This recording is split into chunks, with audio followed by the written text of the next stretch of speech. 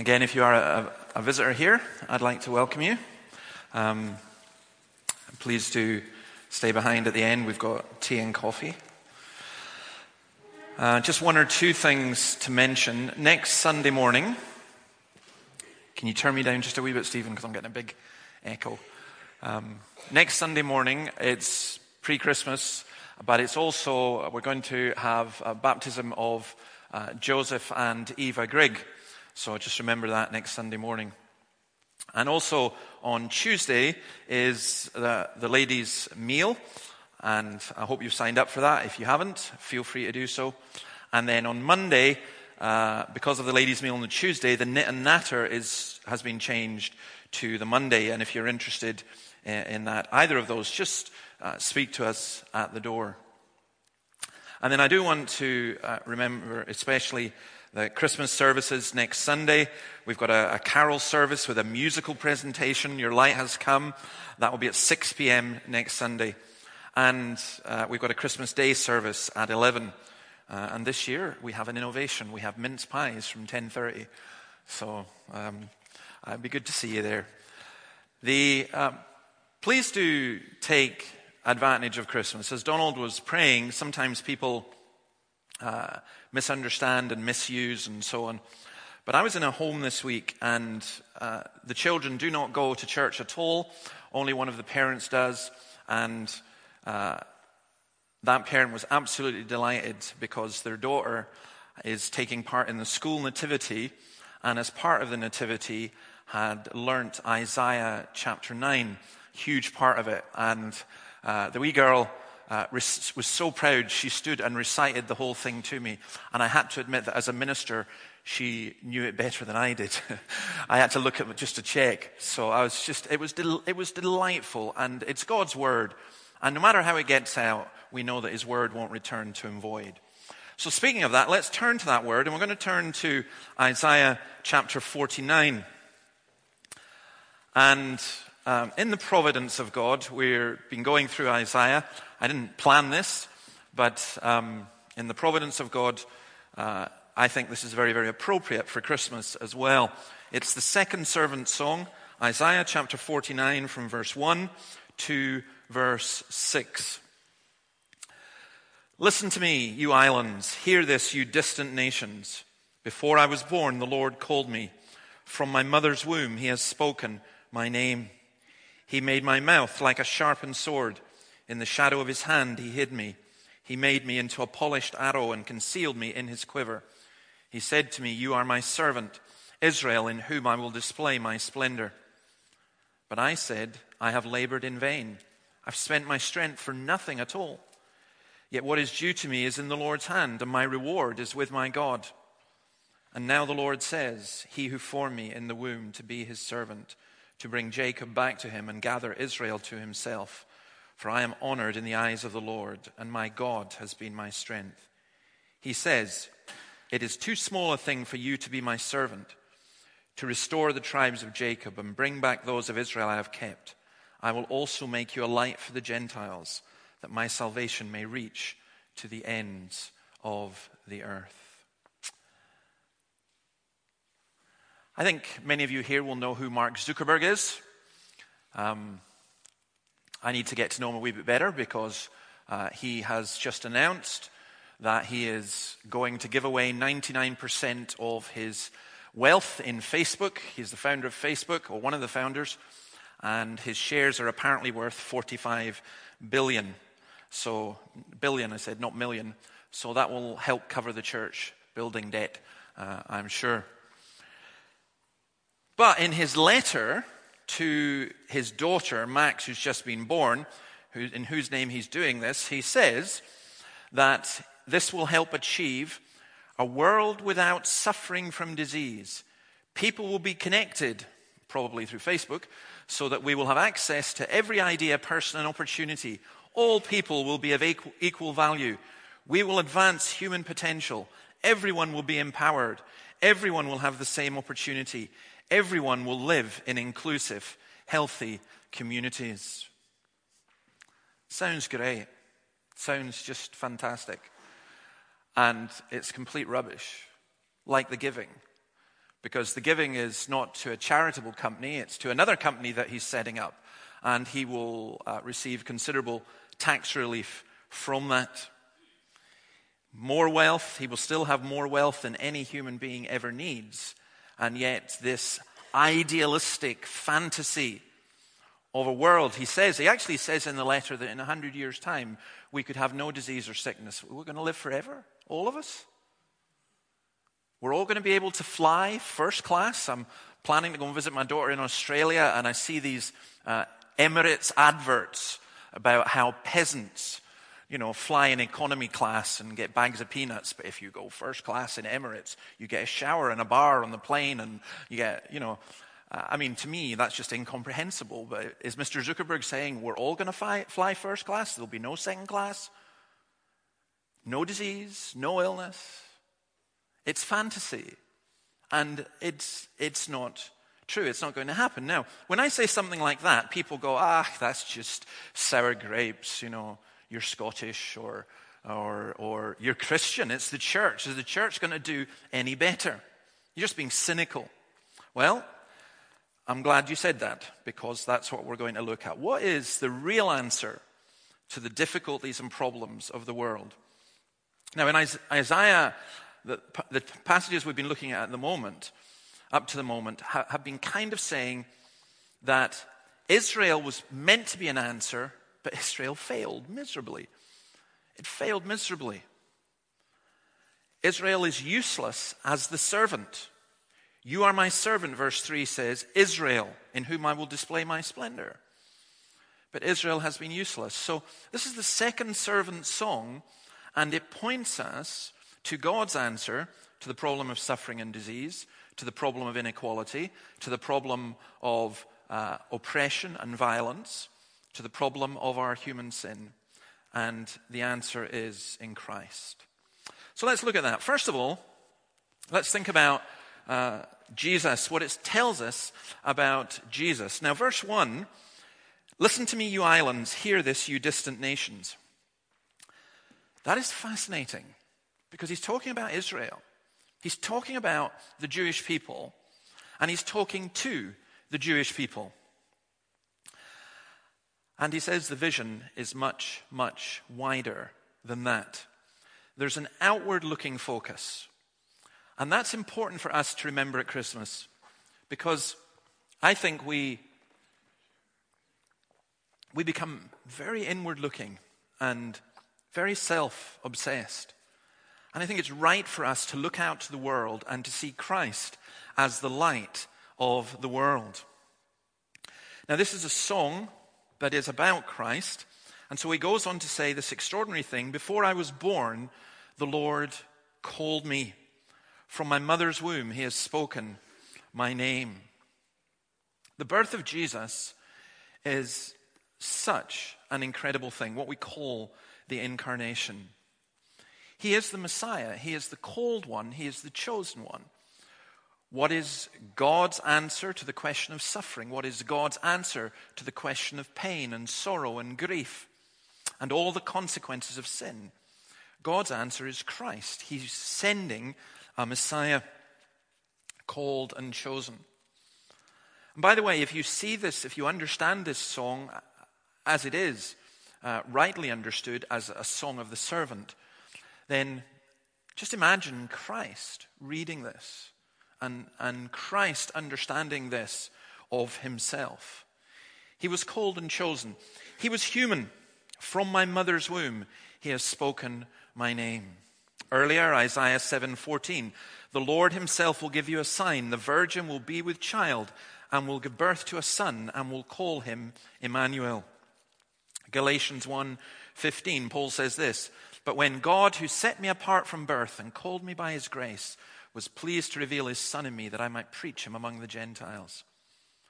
Christ was set apart from birth. Interesting, actually. The language that's used there, the virgin will be with child, give birth to a son. Paul talks about he set me apart from birth. The Bible clearly teaches what I think more and more we understand scientifically, but because of politics, we can't accept it, that the child in the womb is a child. Paul existed in the womb. Jesus existed in the womb. And if Mary had aborted Jesus, she would have been killing the Son of God. Now, that's an extraordinary thing.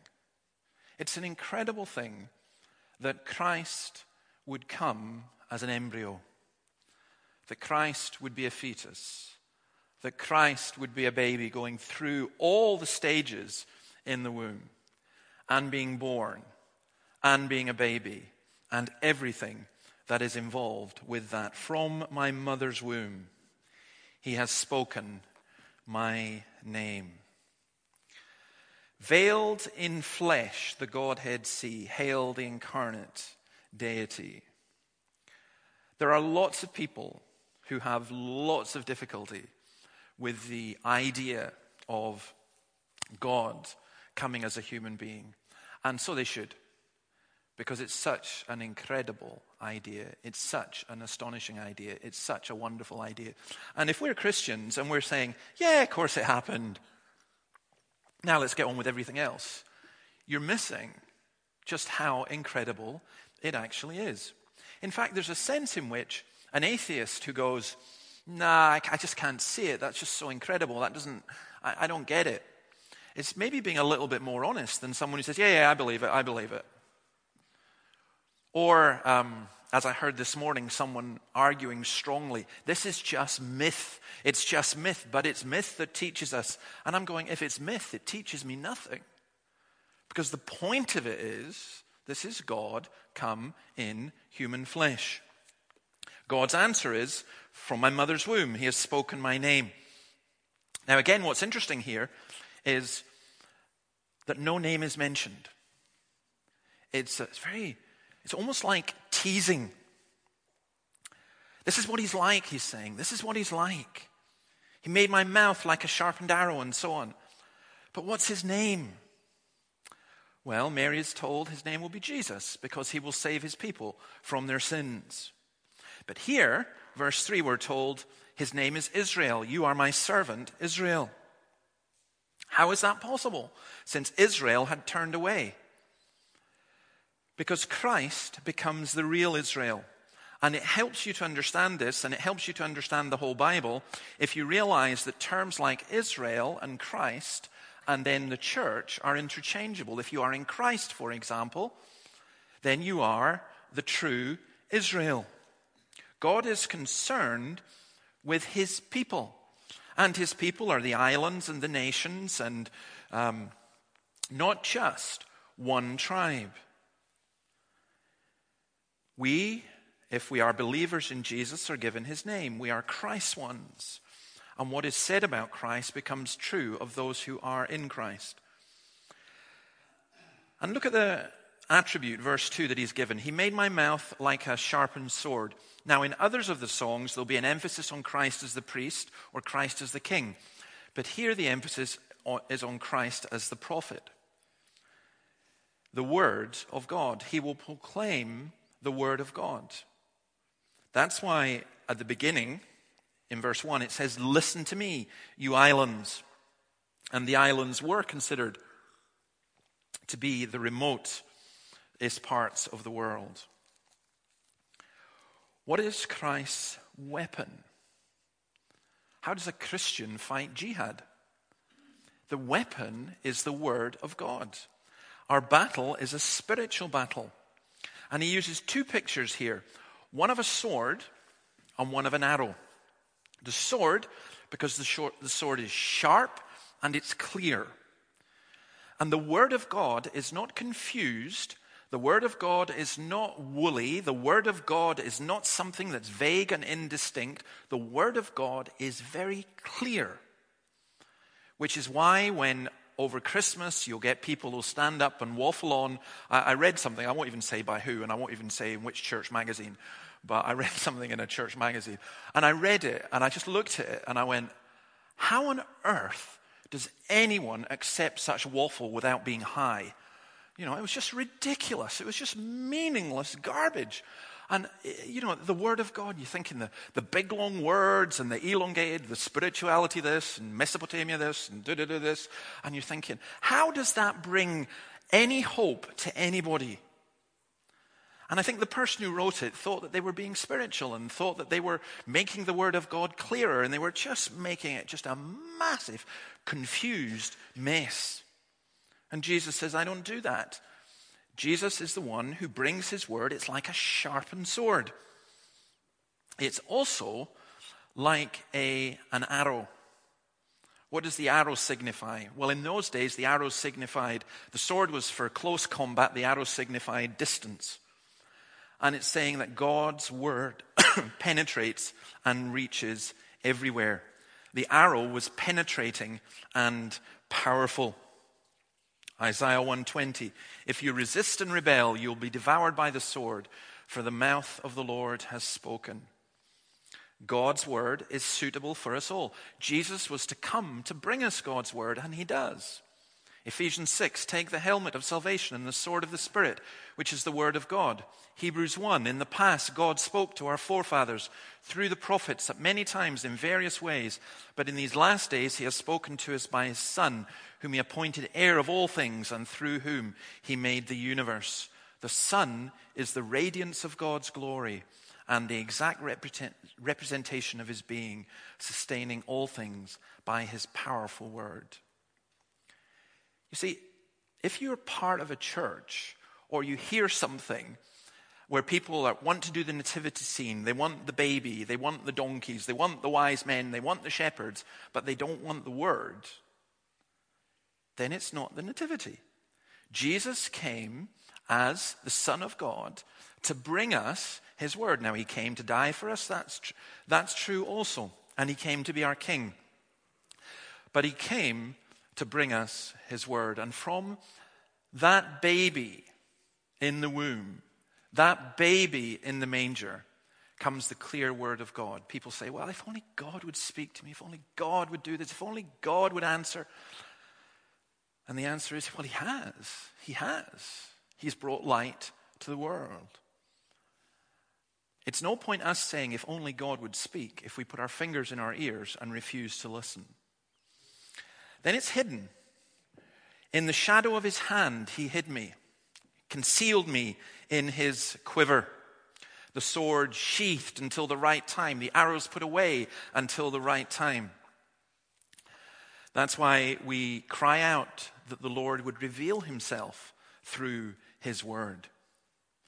But Calvin also has an interesting idea here as well when he talks about the arrows and the sword being in the quiver. And he says they're there for protection. And putting this forward not just to Christ, but also to Christ's church, and in particular to those who preach Christ's word, Calvin says this, and indeed, amid so many dangers, it is almost miraculous that a single preacher of the gospel is permitted to remain. Now, why is that? What does the devil hate more than anything else? The devil couldn't care two hoots what we do, as long as we don't proclaim Jesus Christ and as long as we don't proclaim his word. But when we proclaim his word, he reacts viciously. Calvin goes on to say this, the reason that these preachers, if you like, are protected is that the Lord guards them by his shadow and hides them as arrows in his quiver, that they may not be laid open to the assaults of enemies and destroyed. Please do pray for those of us who preach, because there is a tremendous pressure and a tremendous temptation and a tremendous bias in our culture which says, you can't say that. You mustn't say that. You have to compromise.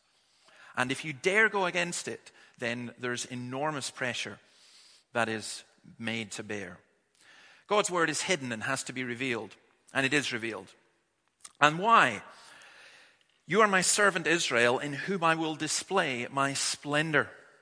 And he uses a word there for beauty, which is used only 13 times in the Old Testament, and 9 of these are in Isaiah. Isaiah is obsessed with the beauty of God and the beauty of Christ. And Jesus Christ is for the display of God's glory. Now, we've got a young baby down at the front here. And I confess I'm quite ignorant about babies. I love them, absolutely love them. But I don't often look at a baby and go, oh, looks just like Gareth or just like Sally. Sometimes you can see that. Sometimes there's a baby and you look, oh my goodness, you can tell where they came from. There's no doubt about my son that he is his mother's daughter. There's no doubt he's my son either, but not by looking at him, just to confirm that.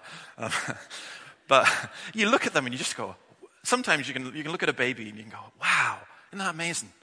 Isn't that amazing? You can see where they came from. Look at that nose. You can just see that. Well, the sense of, in terms of Christ, is when you look at Christ, you are seeing the Father and you are seeing the beauty of God. Christ is for the display of God's glory. You are my servant in whom I will display my splendor. And again, I think of that interaction, and I have to be quite careful here because it's very holy ground, but I think of that interaction between the Father and the Son. You are my Son whom I love, with him I am well pleased. It's an extraordinarily intimate and an extraordinarily beautiful picture. Imagine Jesus as a child, as a boy in the temple, reading this. You are my servant in whom I will display my splendor. And incidentally, that's also for the church. The church is for the display of God's glory. Again, we reflect Christ. But it's not all good, because look at verse 4. But I said, I have labored in vain. I have spent my strength for nothing at all. Yet what is due to me is in the Lord's hand, and my reward is with my God.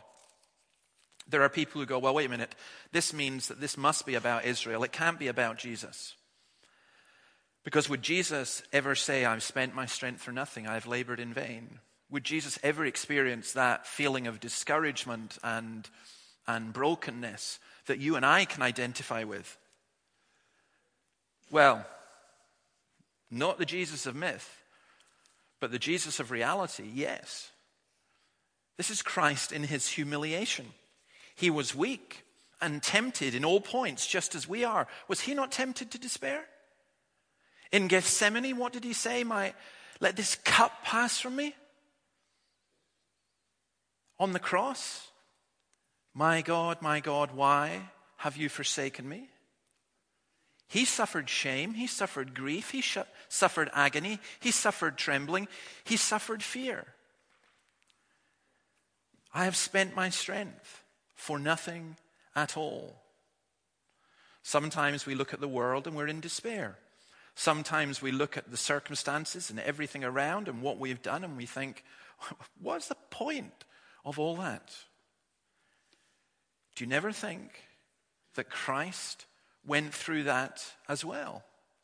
I'm sure of it. I'm absolutely certain of that. Now, Jesus' response to that was to place his times into God's hand. What is due to me is in the Lord's hand, and my reward is with my God. He trusted himself to no man because he knew the hearts of men. The gospel will always be resisted. Always be resisted. But the gospel always wins through.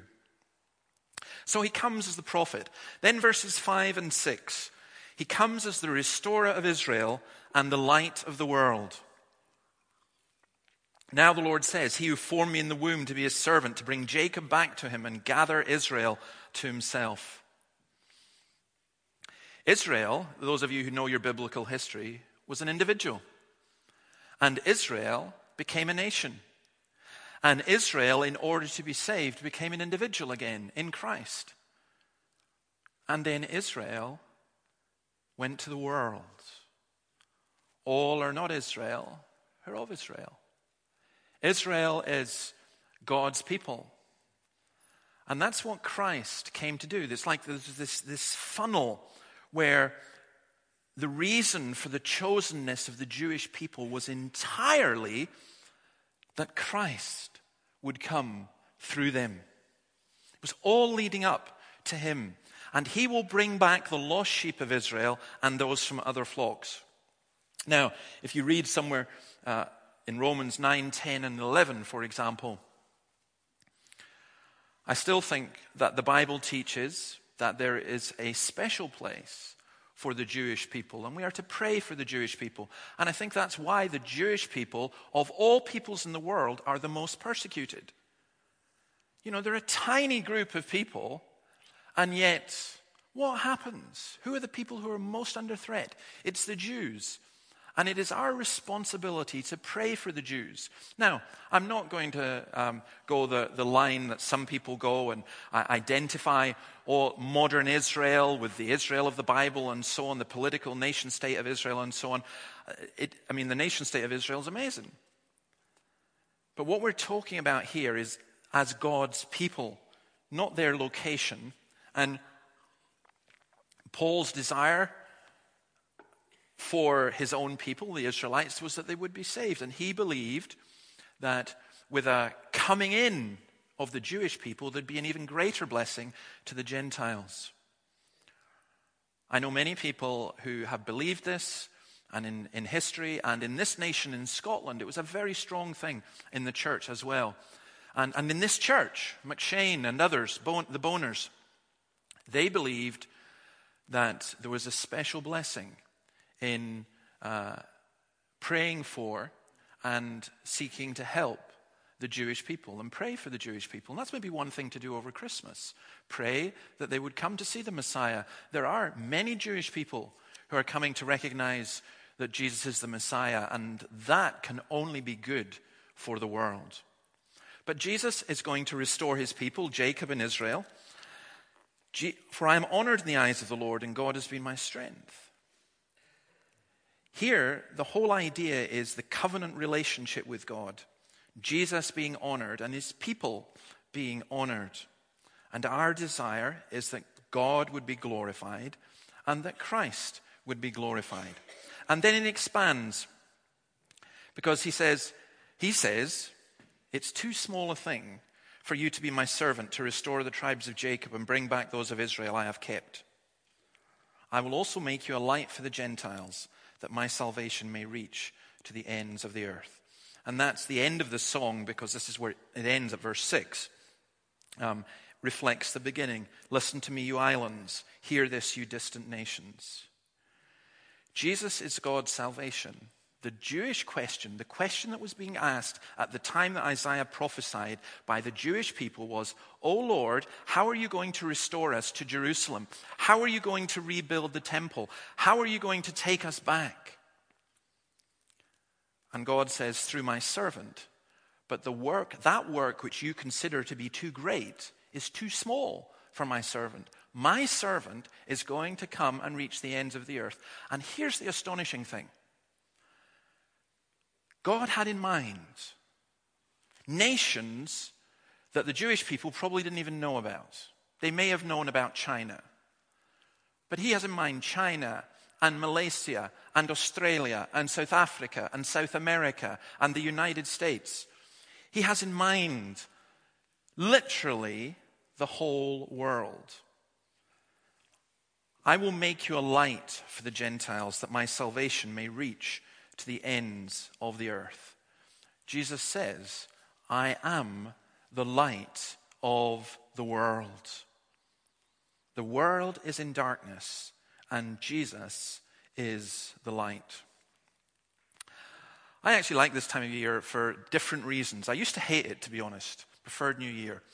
But more and more as I go on, I like it. And especially here in the northern hemisphere, where it gets darker and darker and darker. Next Sunday will be the darkest day.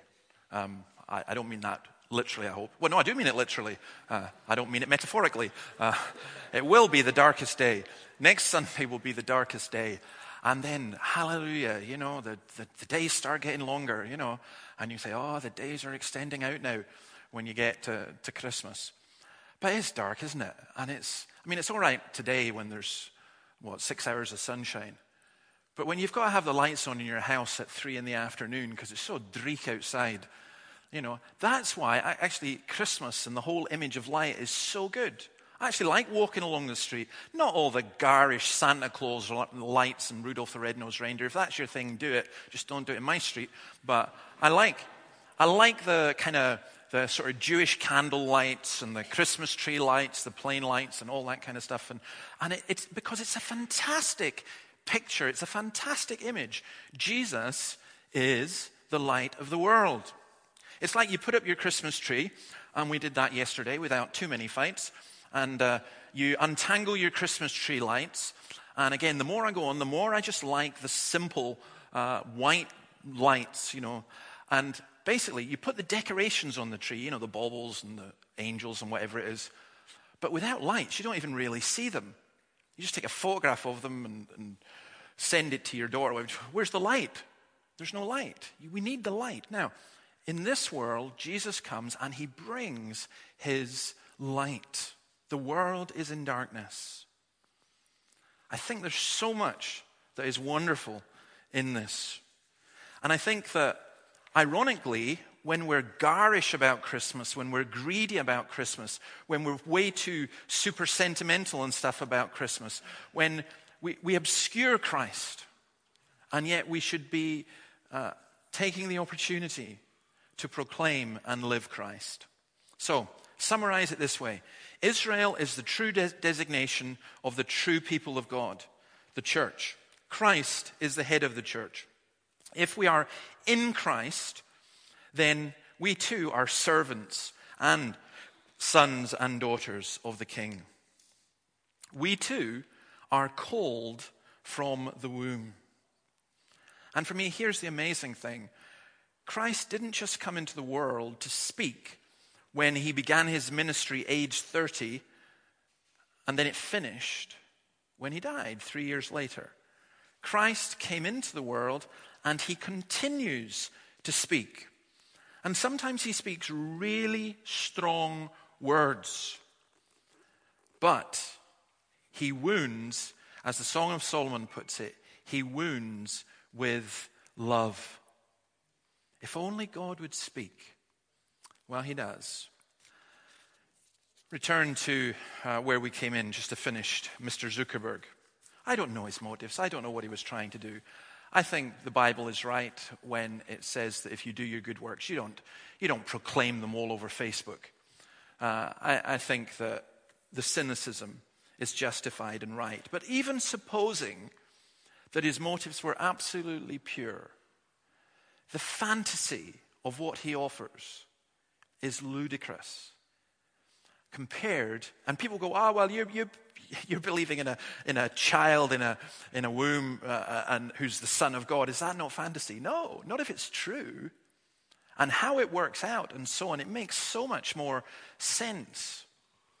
And I just want to encourage each of us to think about who Jesus is and what he has done for us. And maybe for those of you who are Christians, maybe just two aspects involved with that. Back to the I said I've labored in vain, the discouragement that you feel. Hebrews 4:15, we do not have a high priest who is unable to sympathize with our weaknesses, but we have one who has been tempted in every way just as we are, yet was without sin. See, Jesus knows and understands your discouragement, your despair, your frustration with other people, your temptation to give up, your temptation to walk away. How does he know that? Because he can read your mind? No. He knows it because he felt it, because he experienced it. And you know that when someone's been through the same thing, you can then approach them. And that's why it goes on to say, let us then approach the throne of grace with confidence, so that we may receive mercy and find grace to help us in our time of need. That is the wonder of the incarnation, that we can approach the Almighty God with somebody who is like us, but not. And then Matthew 29 says this, therefore go and make disciples of all nations, baptizing them in the name of the Father and of the Son and of the Holy Spirit, and teaching them to obey everything I have commanded you, and surely I am with you always to the very end of the earth. At a very precise time, at a very precise spot, a spot which would be identified if you come this evening, you'll see this evening, the star, and it's just an amazing story about what the star actually is. But at a very precise spot, at a very precise time, the Son of God was revealed as a baby in order that from that spot and from that time, his glory would be extended and proclaimed, not just in Jerusalem, not just in Israel, not just in the Middle East, but all over the world. And this Christmas, there will be people who are genuinely worshiping Jesus in every single nation of the world. And I don't believe that that will ever change. In fact, I think that that will increase. So please do take the opportunity to tell people the extraordinary story of the God who became man. Let's pray. Thank you, O Lord, for your word. Thank you that though it was given to Isaiah, and though it came to a people who are very different from us, in a place far away, at a time that we know very little about, yet it is your word to us today as much as it was to them then.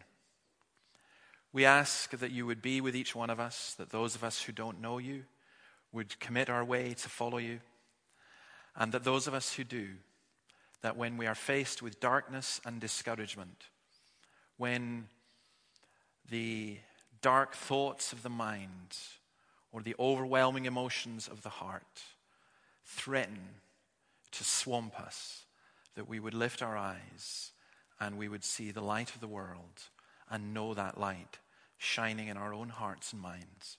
For we ask it in your name. Amen.